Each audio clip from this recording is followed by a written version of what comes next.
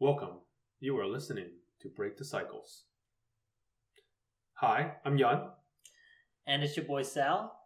We're motorcycle enthusiasts, sharing with you our experiences on the road, stories of our motorcycle travels, and the lessons we've learned along the way.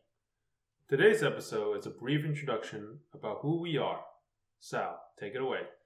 So I'm Sal. I'm a mechanical engineer. I work for a large automotive company in Maryland.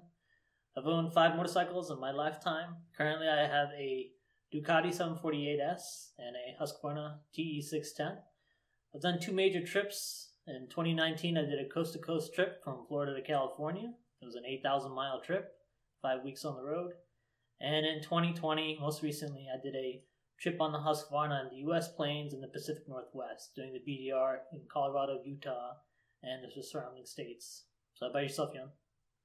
Well, I'm a school counselor. I work in public school in Maryland. I've been working for about 10 years now. I ride a DR650, SV650, and also I finished just building a BMW R80/7 Scrambler. That was a 40-year-old bike, 1978. And the first cross-country trip was in 2013.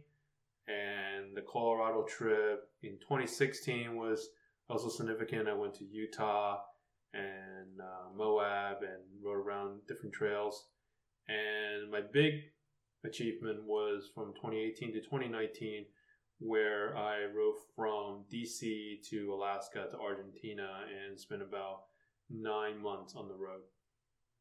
So both of us have plenty of experience on the road and off the road as well. And we have a lot of experience with moto travels, gear selection, tips and tricks on the road that we'd love to share with you.